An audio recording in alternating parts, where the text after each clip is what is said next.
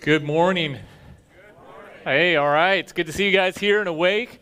Excited to be here with you this morning. And praise the Lord for the reading of His Word. We are in Psalm 113 this morning. So before we go any further, let's just open up in a word of prayer and then we will dig right in. Father, we thank you for who you are. Lord, we just thank you for the beautiful time that we could gather and sing to you this morning, because you are worthy of praise. You have accomplished so much and much more than we could ever imagine. And Lord, we are grateful for who you are. Thankful that you loved us enough to look down and care for our estate. And Lord, we praise you for that. And Lord, we just pray that this morning your word would go out powerfully and that you would use your word in our hearts to bring about change, that we may be more like your Son and that we may live lives that honor you. And so, Lord, we pray these things in Jesus' name. Amen. All right. Yes, if you guys have not already, you can turn to Psalm 113, and that's where we're going to be this morning. And for those of you who don't know, my name is Pastor Chad. I am the teaching pastor here, and so we get the privilege this morning of continuing our sweet songs of summer, and we are continuing with Psalm 113. Now, originally on the schedule, this was supposed to be Psalm 119, and you guys know how sometimes I do with like one or two verses. You guys should all be praising the Lord right now that we chose not to do Psalm 119, or I'd be in danger of not going on vacation with my family next week. All right? And if you don't know, that's the longest chapter in the Bible, and my mind would have just been blown like last week as I tried to condense that into one thing. So thankfully, we are in a much shorter psalm today, Psalm 113. And originally when Josh said that this was a psalm that we were going to do, I read through it, and I was like, okay, it's if you guys listened to it, you saw it. The theme is very obvious. It's in there all the time. Praise the Lord. All right? It's continually saying, praise the Lord. And at first I was like, well, what are we going to say about that? I mean, we could just come up here and I'll say, praise the Lord. And then everybody else can say, praise the Lord. And then we praise the Lord and then we can go. All right? And everybody, yes, I know. That's the most excitement I've gotten in a long time. I should not have brought that up. It wasn't a real viable option. We are going to go a little bit longer than that. But I appreciate the enthusiasm. It's because, as we think about it, sometimes when we hear the phrase, praise the Lord, all right, like I said, we say it often enough that it has its own, acronym, just PTL, all right, and that's one of the very few text things that I know what it stands for, and for many reasons, I just try and stay vague on those anyways, and, but it goes very quickly, and we think, praise the Lord, or we think of it as mainly maybe just singing, right? Praise the Lord. That's what it is. What does it mean to praise? And for me, I am not as much of a singer. I like to sing. I like to hear people sing. But, it's kind of like a musical, and I'm the opposite of Pastor Josh in this way. I did not grow up loving musicals, all right? I was introduced to musicals because everybody's like, there's this awesome movie, we'll watch it. It's called Fiddler on the Roof. And I was like, okay. So we watched it, and I was like, why is everybody singing the same song? How does everybody on the street just know the words to this, and why can they walk and sing in unison while doing things? I also have no rhythm, so that kind of probably made me mad that I can't sing and do things at the same time. I can, they're just very disjointed, and it's distracting to people. But I did not like musicals. It bothered me. I wanted something more realistic like Star Wars or Indiana Jones, Lord of the Rings, real stuff. But as we think about this, praising the Lord is much more than just singing. All right? It is involved. Singing is part of praising the Lord. And we should sing because we have much reason to sing. But it is also meditating on God's word. It is also just sharing testimony of what God has done in your life. It is reading God's word and meditating on it and thanking him for what he has done. It's prayer. It's living a life in accordance to God's word. In other words, praise should encompass all of our life, not just It's not just, sometimes we get compartmentalized, like it's praise and worship. We praise God when we sing, and then everything else is like study or doing it. Everything is involved in praising the Lord. And so I'm excited to share what we can learn from this passage this morning. All right, as we look at what God has done and what he does do and why we can praise him and lift him up. Okay, and so originally when I looked through this, I was like, man, we could go with all 3 points just being praise the Lord. And then I ran that by my wife, and she said, no, you should probably vary that up a little bit. So we will. I heeded her advice. All right, we are going to talk about praise the Lord. That is the theme, and that is what we will do. But we're going to see 3 reasons why we should praise the Lord. All right, and so the first reason is we praise the Lord because he is Yahweh. And throughout this psalm, you see the word Lord with all capital letters. And this is Yahweh. This name for God is used over 6,000 times in the Old Testament. And it is how God chose to reveal himself to Moses. All right, this is not just, sometimes we read it as Lord and we're like, yeah, that's just God's name. This carried significance and meaning to the people of Israel as they would read this. And these psalms were very important to them. This group of psalms, if you read through Psalm 113 through 118, you see praise the Lord throughout all of them. The end of 115 and the end of 116 and 117, they all end with praise the Lord. These psalms were used in the Passover. This is called the Great Hallel, or we've talked about, I think last week, Josh was preaching, he talked about hallelujah, which is praise the Lord. And some of your versions might even say in verse 1, hallelujah, as opposed to praise the Lord. But these, it's very likely that Jesus and his disciples even sang these or quoted these before the Last Supper. And, in Matthew 26, it says they sang a hymn and left. That was most likely Psalms 115 through 116, as they sang that after the message, or after the supper. And then 113 and 114 were often quoted before. But these are beautiful psalms of why we should praise the Lord. And so, what does the name Yahweh mean? It is the name when Moses was standing at the burning bush, and he asked, who should I say is sending me? And God said, I am that I am. And then he said, you should tell them that Yahweh, or the Lord, is sending you. And saying, I am the Father, or I am the God of Abraham, Isaac, and Jacob. He says this in Exodus 3, verses 15 and 16. And this idea of Yahweh brings with it the picture of the fact that he is the covenant God. He chose to reveal himself to Abraham, to Isaac, to Jacob.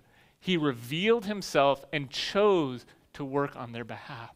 And that alone is reason to praise God, because he revealed himself to us. He reached down. He did not wait for us to try and discover him. He chose to reveal himself and to love us. And so that is the first reason why we praise him. And even in Isaiah 40, as we think about who is Yahweh or who is the Lord, Isaiah 40 verse 28 says this. It says, have you not known and have you not heard? The Lord is the everlasting God, the creator of the ends of the earth. He does not grow faint or grow weary. His understanding is unsearchable. All of that is encompassed when he says, praise the Lord, praise Yahweh, hallelujah. This is what they would be thinking of. This is the special name that God gave Israel.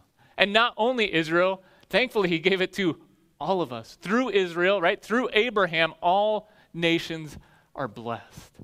And so when we bring this up, praise the Lord, that is what we are remembering. His covenant, his promise, who he is. And that is why we praise him. But the question comes in, like, why? Why do we have to have this, right? It's a command, is it not? If you read it, it's praise the Lord, exclamation point. We need to do it. We are commanded to praise the Lord. And if you're a parent here, right, you don't make rules or you don't make commands or you don't command your children to do something that they just naturally do, right? That would be redundant, right? I do not, and my children are here this service, so you can verify with them. I don't think I've ever told them, you know what? You need to keep throwing your clothes on the floor. You need to keep all your junk on this table. Don't clean it off, please. Leave it all there. I'm tired of it being clean. All right? Or I have never said, come on, why? How many times have I told you when your sibling annoys you, punch them? All right? Hit them back. All right? And kids, I'm not saying to do this for real. All right? I realize the risk as I look out this service and see so many kids. They're like, oh, pastor said to hit their siblings, hit their brother, hit their sister. No, I'm saying I don't have to say that because that is what they do. They punch each other. All right? And I never did stuff like this when I was a kid. I was perfect. No. Right? We don't have to say to do those things because that is what we do. That's in our nature. We do it. If somebody makes us mad, we hit them. We do something back, even though we know we should not. We need to be told to praise the Lord because we don't do it as often as we should. And this is what convicted me the most as I started to study this passage. Because how often do I neglect to praise the Lord for who he is, for the fact that he is Yahweh, that he chose to reveal himself to us? How often do I take time to share with Natalie or with the kids, this is why I love God. This is what he has done. There are times we do that, but it should be all the time. All right, it is constant because of what he does for us. But I don't. And why don't I? Because I forget. Because I'm ungrateful. Because I'm a sinner. And because I'm so selfish sometimes. And I'm so focused on me that I forget what God has done and who he is. And so we need Psalms like this to remind us. Don't look at yourself. Stop thinking about you. Praise the Lord. And you notice that he doesn't give a whole lot of contingencies, like only in certain circumstances should you praise the Lord. It is just a given. You praise the Lord all the time. That is what you should do. As a believer, as a child of God, we praise the Lord. And we praise him because of who he is. Praise the name of the Lord. It says that the name of the Lord or Lord, it says that 5 times in the first 3 verses. So it's an important thing. It's easy to pick out the theme in this psalm, that we are to praise the Lord. It says, blessed be the name of the Lord from this time forth and forevermore. For all the time we should be praising the Lord, for now and going forward. There isn't a time where it's like, just praise him for a little bit and then we're done. All the time we are supposed to be praising him. And then it says, from the rising of the sun to its setting. And, as you first hear that, you think, oh, well, that's why we have church during the day. We praise him while the sun's up, and then when it sets, we don't have to praise him anymore. That's not what it's saying, all right? In case that's what you thought it meant. It's saying, right, the sun rises in the east, sets in the west. Just as he removed our sins as far as the east is from the west, we praise him in all places. The sun covers all places. It rises in the east, sets in the west, covers all of the earth. We are to praise the Lord all the time in all places. And that is what the psalmist is saying. There is no place or no time where we should not be able to praise God. And again, that doesn't mean that it's because everything's going perfectly. We have to praise the Lord no matter what is going on. And if you think through, and if you want to later today, you can read Psalm 42 and Psalm 43. And even in those Psalms, it says, why are you downcast within me, O my soul? Why are you cast down? I will yet again praise the Lord. We are going to go through hard times. There are going to be times when we do not feel like praising the Lord, but we are called to. And we find joy in doing it because to praise the Lord, we have to think about who he is and remember all that he has done. And that's the first call because he is Yahweh. Just merely mentioning that name brings up so many reasons for us to praise God. He is the creator of all things. He is our creator, and we can praise him, and we need to praise him. All right, and again, there's so many other things you can think through and study, but the challenge is, are you praising him? Or what are you praising? If you want to know where your heart is focused, what do you praise? What do you spend your time talking about, thinking about, and giving, ascribing greatness to? Is it the Lord, or is it other people or other things? And so we need to think through those things. And we need to praise him rightly. And just in another thought just even in Luke 19, when Jesus was coming into Jerusalem, right? People were praising him. And it was an incredible moment of praise. All right, that people were laying down their coats as Jesus rode into Jerusalem. And how did the Pharisees respond?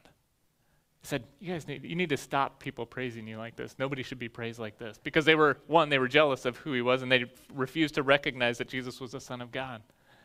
And Jesus said, if they stopped, even the rocks would cry out. God is worthy of praise, and we must praise him at all times. And so we praise him because he is Yahweh. And then the second thing we're going to see in verses 4 through 6, we praise him because he is exalted. All right, and it just gives the picture of who God is in case we forget.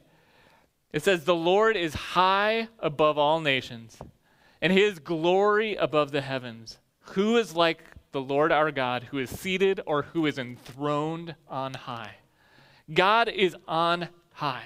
He is enthroned over all things. It says he is above all nations, all people, all things. There is nothing above God, right? He is the pinnacle of everything.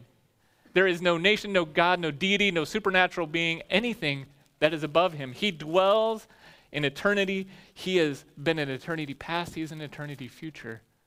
He is the greatest being there is. There is no one like him.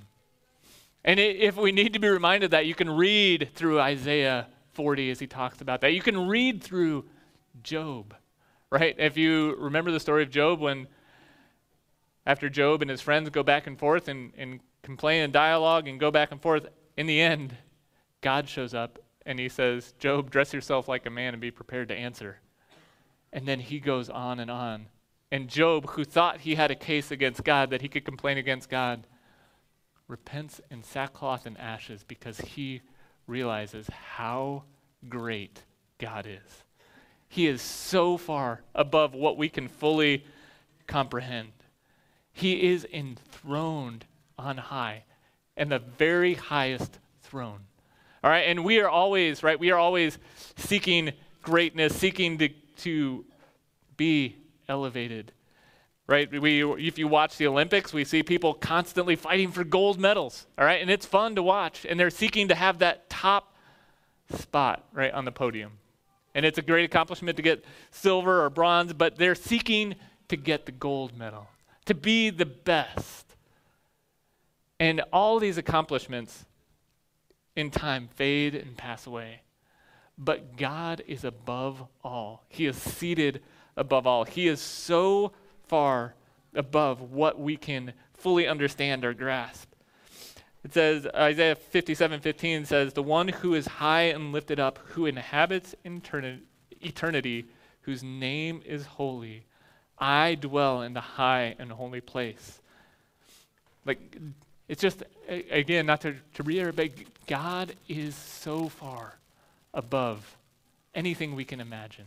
All right, we did a theology class studying the person of God, and the more you study God, the more amazed you are. Yes, the higher he is, the bigger he is, the more you realize you do not understand. All right, apparently I need this one again, is that what you're saying?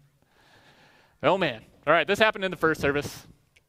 Apologize. Maybe it's crackling too much. So, all right.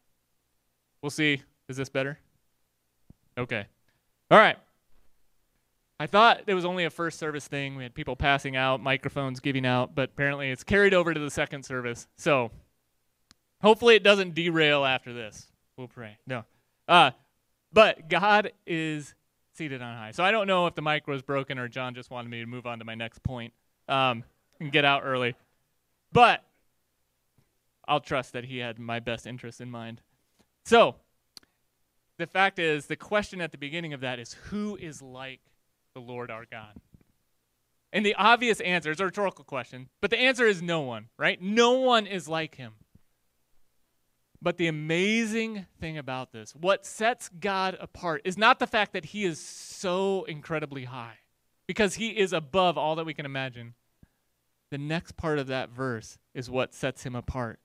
And I got to turn back to here, but it's that he humbles himself to look down on us.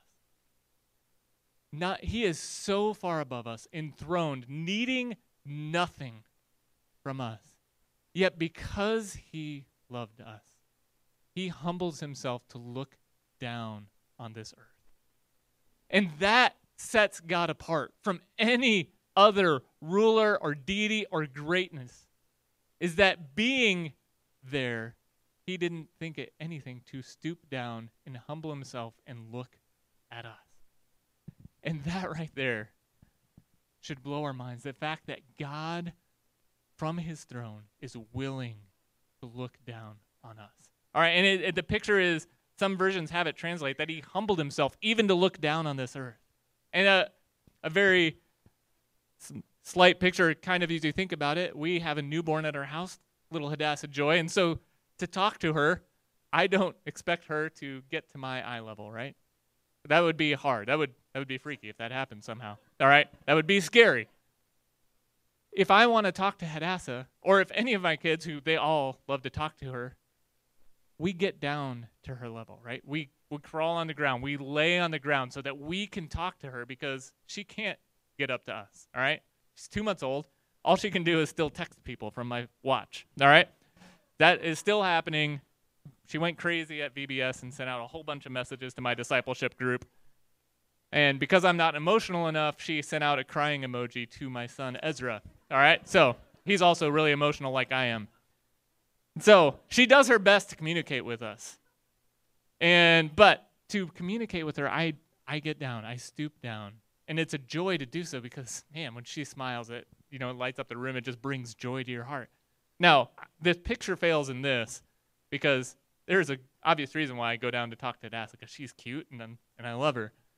We were not like cute little babies when God chose to look down on us. All right? Romans 5:8, he chose to die for us while we were yet sinners.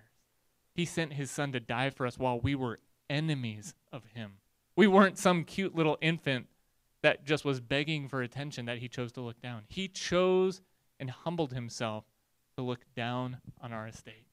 And as we think about that and as we meditate on that, it's clear picture in my mind to Philippians 2, where we see, and I had this marked out in the first service, but I think my bookmark fell out. But in Philippians 2, as I turn there, we see God's graciousness. We see this fact that God, being most high, humbles himself to look at us. We see that personified in the person of Jesus. We see that in Philippians 2:5. It says, "Have this mind among yourselves, which is yours in Christ Jesus, who, though he was in the form of God, did not count equality with God a thing to be grasped, but emptied himself by taking the form of a servant and being born in the likeness of men." Jesus didn't stay in heaven. He willingly chose to come to this earth, born of a human woman, to go through infancy, to go through childhood for us. He chose not only to do that, he chose to humble himself. It says in verse 8, he says, being found in human form, he humbled himself by becoming obedient to the point of the death, even death on the cross. God did not need anything from us, yet he chose to send his son to this earth, not only to come to this earth, but then to humble himself to take on a human body. And not only then to do that, but to suffer death on a cross, to be humbled and humiliated and crucified for my sin, for your sin. He did that for us. He did not stay indifferent in heaven, just looking down and not caring. He loved us enough to send his son to this earth. And this is why we praise him. Right? He did this out of his goodness and his glory. And we praise him for that. And this is why, even in Philippians 2, it talks about this very thing. So that at the name of Jesus, every knee should bow, heaven and earth and under the earth, and every tongue confess that Jesus Christ is Lord, to glory of the Father. Amen. He is a loving God. He came And even though he is exalted, he humbled himself and brought himself low. And this is, again, this is why God hates pride. Because what are we often trying to do? Foolishly, we are trying to exalt ourselves and to make ourselves go up to God or to go up to a different level. This is why God hates pride. He hates when we do that because he exalts in lifting us up. And we see that in the last part of the psalm. You see verse 7 through 9, that we praise him because he is compassionate. In verses 7 through 9, it says, he raises the poor from the dust and lifts the needy from the ash heap, giving the picture that there are many people that are poor and needy. You read through, and then he says to him, he makes them sit with the princes of his people.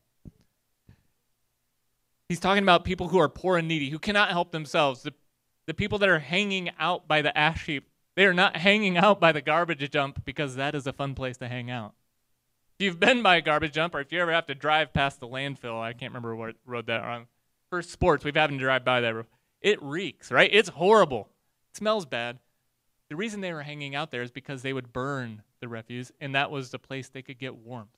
That is what it means being poor and needy, hanging out at the ash heap. These people that were poor and needy, God reached down, right? Throughout God's word, we find him finding poor people, needy people, and lifting them up to great and glorious things, right? It says he gives the barren woman a home, making her the joyous mother of children. And when people first read this, the Israelites first read this, right, what would their minds originally go to? It would go to Sarah, right? Abraham and Sarah. Sarah was barren. What did God do? He gave her a child, and through that came the nation of Israel. Through that came the Messiah. There are countless other people who he did. Elizabeth, in the New Testament, John the Baptist, the story of Hannah in the Old Testament, and others. He made women who were barren, who were destitute, who were poor, right? In that culture, when they didn't have a child, they were looked down upon. And he raised them up, and it says he made them the mother of children. And the error that we sometimes make is that we look at these verses and we're like, yeah, well, I would praise the Lord if I was poor and needy, and all of a sudden he made me to sit with princes and brought me up into royalty, right? We all love those kind of stories, right? Isn't that what a lot of the Disney stories are? People coming from nothing, and then all of a sudden they get, all right, the princess or prince or whatever, king, all right? They come from nothing to having everything. We don't love those stories when they're homeless, have nothing, and then they have a good day, and then they go right back to that, right? We like the stories where they become really powerful, or where they get the kingdom, or all these things. But we read this, and this verse doesn't say, praise the Lord if he makes you sit with princes. It doesn't say, praise the Lord if he gives you a child. What it's saying is this reveals God's character. God loves to help the helpless. He loves to help those without hope. He has helped you. If you know him as Savior, he has risen you from being just a mere human to being a child of God. You are now partaker of the precious promises. You are a partaker in the divine nature. He has given you more than you could ask for. Too often, if you're like me, your focus is on what you don't have. We are like Job's wife, or we are like Jonah. We see God do something amazing in somebody else's life, and instead of rejoicing with that person and saying, God, you are so great that you would do that, too often, and I say this from my own heart, I look at that person and say, God, why didn't you do that for me? Don't you know I read my Bible every day? I know that they don't always read their Bible. Or I know that they don't do as much as I do. Why are they being blessed and not me? And we don't always verbalize it, but I know we think it. Because we are focused on what we don't have. Somehow thinking that God is not good if he blesses someone else and not bless me the way I think I need to be blessed. And the challenge is we praise the Lord because he does this. Not because he did it exactly for me, but because he does this, and this is part of his character. And he did this for all of us spiritually if we've accepted him, right? And we praise him for that. And there are other people he has blessed in great ways, physically or with other gifts. And if he does, we praise him for that. All right, we don't sulk because it didn't happen to us or we didn't get what we wanted. We praise him because he does these things.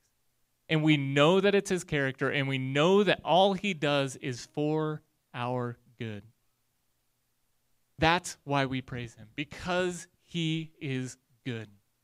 And when we don't praise him, when I don't praise him, it's because I lack faith. I don't trust that he is who he said he is. I think that he should have done something better. But as you look at this psalm, that's never even listed, right? All things that take place, our response is to praise the Lord.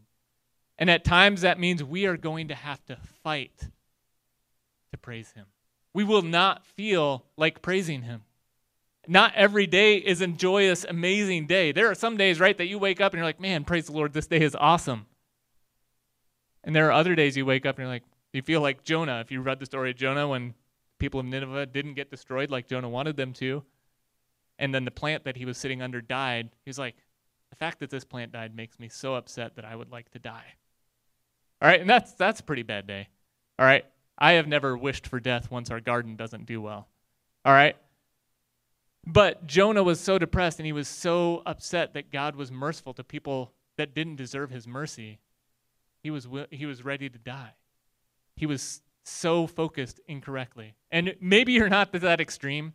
Maybe you're not wishing to die, but if we're honest, we have had times like that, where we are that upset that God didn't work the way we wanted him to, that we were like, well, I don't want to praise you anymore. I want to do this. Our command is to praise the Lord. So as we close, if you are here this morning and you don't know Jesus as your Savior, if God is distant to you and you do not know him in a personal way, please come talk to one of the pastors. Come talk to Pastor Josh or to myself, Andy, John, any of the pastors or whoever, to know that you can know God personally. You can know Jesus Christ and you can have eternal life. You can have a reason to praise him every single day. If you already do know Jesus, then my question and challenge to you is, who or what are you praising? Are you praising God? And if you are, then praise the Lord. Continue to do so. But if there are areas in your life where you are struggling to praise him, then seek help. Pray, repent, and seek to praise him at all times. Praise him for all things because he is worthy of our praise. All right, and if you need some stuff to do, read through Romans 5, 1 through 8. This is a beautiful picture of just how we apply this. We rejoice in our hope in Jesus Christ. We rejoice in our sufferings. Why? Because he saved us and he poured out his love. He saved us while we were helpless. He has saved many of you, and if there is anyone that does not yet know Jesus as Savior, he is ready and willing to save you this morning. So let us praise him. I'll close the prayers before we sing our last song. Let's pray this morning. Father, we just come before you, humbled by the fact that you would care to notice us. Father, that you sent your Son to die for us while we were still your enemies. Father, forgive us and forgive me for the lack of praise. Lord, you have done great things and continue to do great things. Lord, we love you and we praise you for your patience and your mercy and your grace. And Lord, may we praise the glory of your name to any who will listen. Lord, may you make the glory of your name and the praise of your name spread, Lord, even from this church, Lord, to this neighborhood and the city. Lord, may we honor you through what you accomplish in our hearts. And Lord, we pray these things in Jesus' name. Amen.